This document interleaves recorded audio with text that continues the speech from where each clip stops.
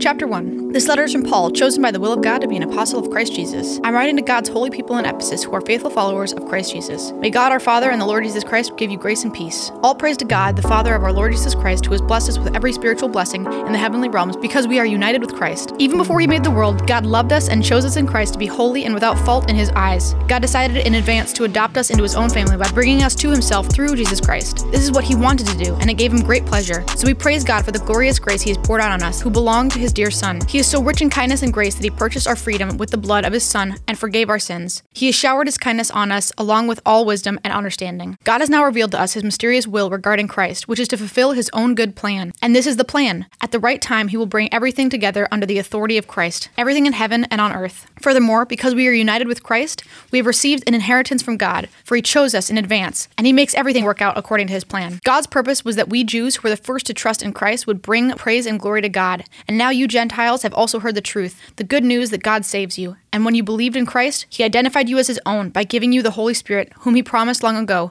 The Spirit is God's guarantee that he will give us the inheritance he promised and that he has purchased us to be his own people. He did this so we would praise and glorify him. Ever since I first heard of your strong faith in the Lord Jesus and your love for God's people everywhere, I have not stopped thanking God for you. I pray for you constantly, asking God, the glorious Father of our Lord Jesus Christ, to give you spiritual wisdom and insight so that you might grow in your knowledge of God. I pray that your hearts will be flooded with light so that you can understand the confident hope he has given to those he called, his holy people who are his rich and glorious inheritance. I also pray that you will understand the incredible greatness of God's power for us who believe him.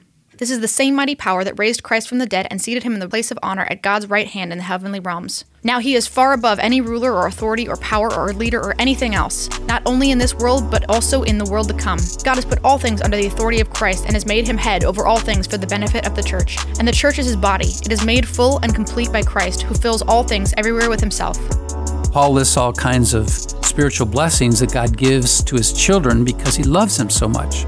What blessings is God giving you?